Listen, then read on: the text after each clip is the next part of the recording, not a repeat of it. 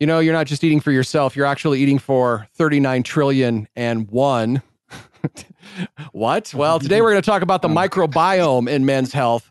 This is Who Cares About Men's Health, providing information, inspiration, and a different interpretation of men's health. He brings the MD. It's Dr. Troy Madsen. Hey, I'm excited to hear what's inside me. I'm curious and excited. Yeah, all right. I bring the BS. My name is Scott Singpill. He brings the mics. He is Mitch.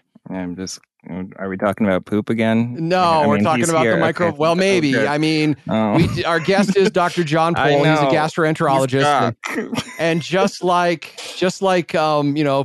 marathoners can never stop talking about marathons, gastroenterologists are going to probably mention poop in a conversation. So, Dr. Pohl, great to have you on the show. It's so great. Thank you for allowing me to be speaking with you guys today.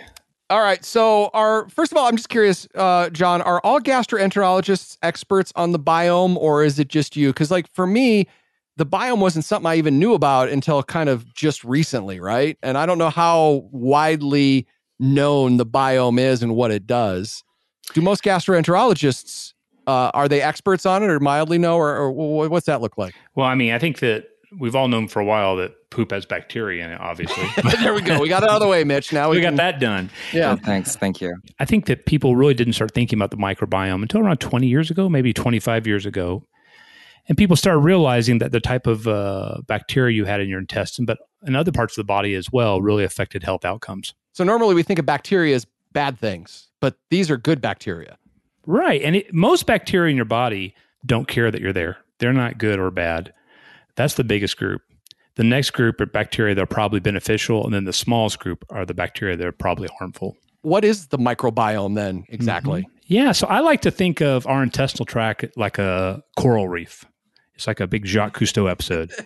So instead of the thousands of species of fish and crabs and things like that, we have bacteria. And what's really fascinating to me, and I know we're going to talk a little bit about bacteria and health outcomes, but there's also the microbiome in the gut associated with fungus. Very, very helpful as well. And then the thing that is really exciting right now is called the virome, which are all the trillions and trillions and trillions of viruses that interact with the bacteria that probably affect the whole microbiome as well. So you're just dealing with just literally trillions of entities affecting your health. And in the stomach, the microbiome, does it primarily help with digestion? Is that its kind of why it's there? Or well, the stomach has stomach acid, so you really don't get a microbiome there. And now that's a very interesting question because if someone is on an acid blocker for a long period of time and they don't have any stomach acid, they can get bacteria in there, which sometimes can cause problems. But you're mainly dealing with small intestinal absorption. So your small bowel absorbs food, and your large bowel, your colon, kind of helps collect what's left over and makes you poop. And that is where the action takes place in the small intestine. And that's where the microbiome is. Well, it's all the way through. I mean, you even have microbiome in your skin, in your ears, in your nose, obviously. But the main thing where the vast majority of the bacteria are present are in your small and large intestine.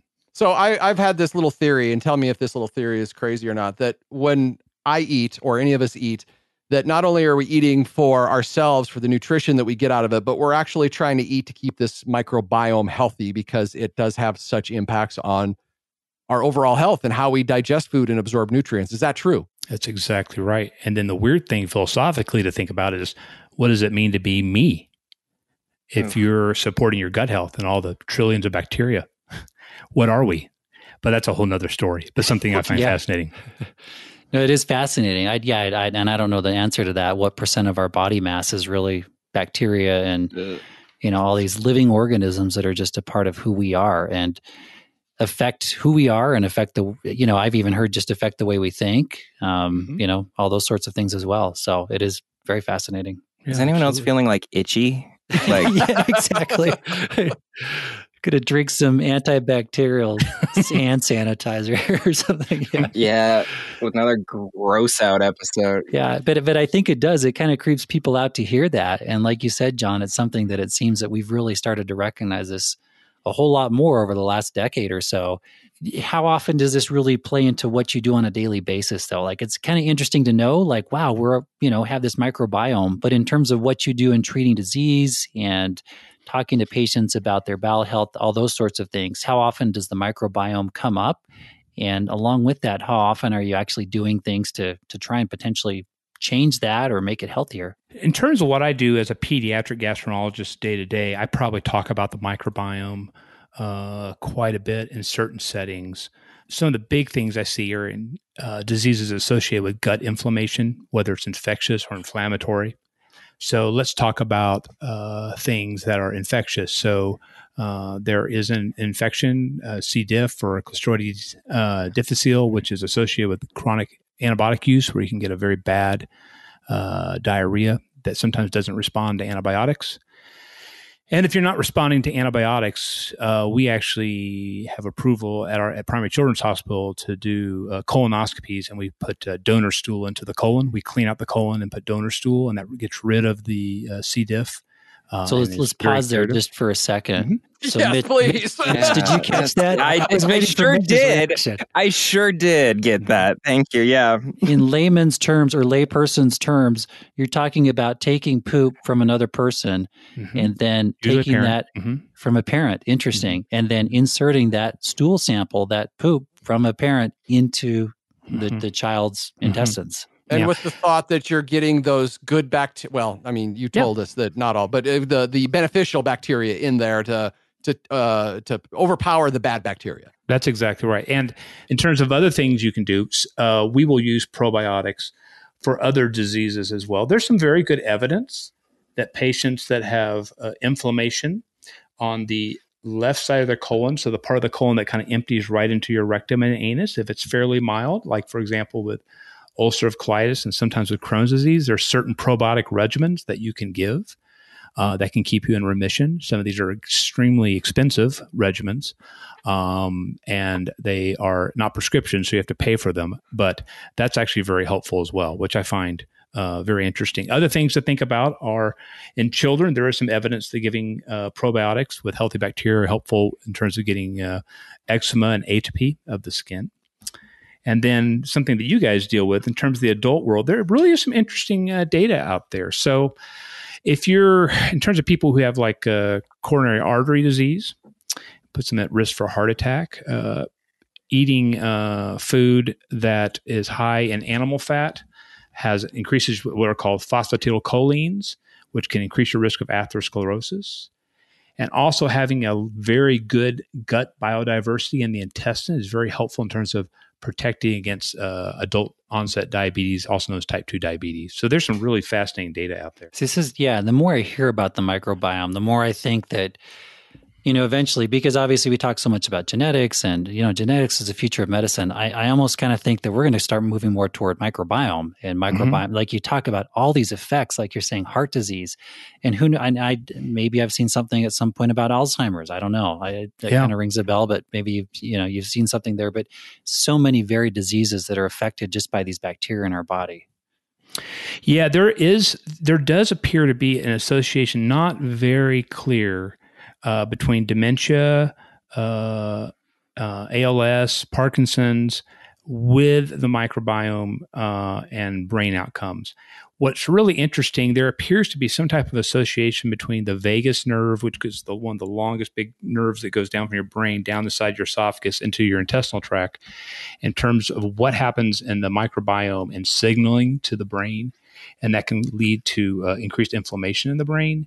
And so there does appear to be an association with things like Alzheimer's, dementia, and your type of microbiome. But these are very difficult studies because we don't know what these people were eating before they did the stool studies or got small intestinal fluid to see what was going on. So the point being is that there appears to be an association, but we need a lot more information before people just start taking tons of probiotics for this, because I think that would be the wrong thing to do. So apart from probiotics, anything else you recommend just from a dietary standpoint, just to have the healthiest microbiome you can have? Mm-hmm. Yeah. So the first question is probiotics. Should you take probiotics? And I generally say no, unless it's specific conditions, mainly because there's so much variation in terms of what type of bacteria you're getting and how much is in each capsule or any little packet. It's not very regulated. So there's certain situations where I might recommend it, like, for example, taking it for traveler's diarrhea and things like that, certain mild types of inflammatory bowel disease. So that goes back to one of my simple truisms in life is, if you want to live longer, eat less, exercise more. There is a lot of evidence that being mildly athletic, and I'm just talking simple cardio, such as just simple walking, really tends to predispose you to more healthy type bacteria. No one really knows why that is, but exercising tends to self-select for more healthy bacteria. Now, at that time, you may be deciding to eat more healthy, and that may be part of the issue. But there appears to be a benefit from exercising, how it influences your microbiome. And then diet, what's really helpful in that setting is, again, not the bacteria, but how you're feeding your bacteria. So giving things that are called basically prebiotics.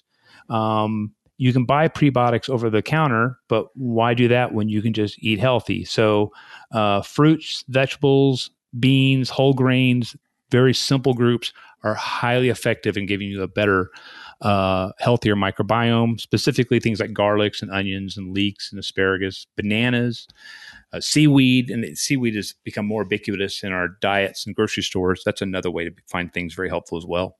What about fermented foods? I've heard fermented foods like yogurts and not horseradish. I don't know what, but like kimchi or whatever. Like absolutely, sauerkraut. Yeah, I live with someone who has like 5 jars right now of foul-smelling things that are fermenting wildly in hopes of improving the probiotic. Is this accurate? Is this a good thing to be having in my home? Right. So maybe I'm wrong. I just don't think you should eat things that stink. That's just a big thing for me. But cool. I'll take that to the bank. You're exactly right. So the foods you're mentioning often have what are called short chain carbohydrates, which are basically like fiber type supplements, fiber type derivatives. And that's very healthy for the bacteria in your small intestine. The way I look at it is very simple carbohydrates get absorbed very, very quickly and metabolized very, very quickly. They don't reach deep into your gut. And that's why you need some of these other foods that I'm talking about. The only reason I bring up being careful about fermenting your own food is there have been some examples, and this is super rare, but just keep in the back of your mind that some of the fermentations end up producing toxic byproducts. So if you don't know what you're doing, you just need to be careful, because there have been case reports of toxicity with some of these items, self-made fermentations. As men, what do we do that either hurts or helps our microbiome? Are there any particular things that men do? Like, maybe we eat too much meat. Is that good or bad for the microbiome? Yeah. Are there other things? Oh yeah, I think that's exactly right. So I think men often have a problem with their diet. And just eating healthy. And all I've said, I haven't provided anything super complicated. Make sure you're increasing the amount of fruits and vegetables and whole grains and beans in your diet is helpful. Americans are terrible at exercise. And when I talk to people about this, I'm not asking people to be marathon runners. I'm asking them to walk in their neighborhood for 40 minutes, 3 to 4 times per week. That does appear to be protective. Strangely, and for reasons that are not entirely clear, sleep really affects the microbiome. Oh.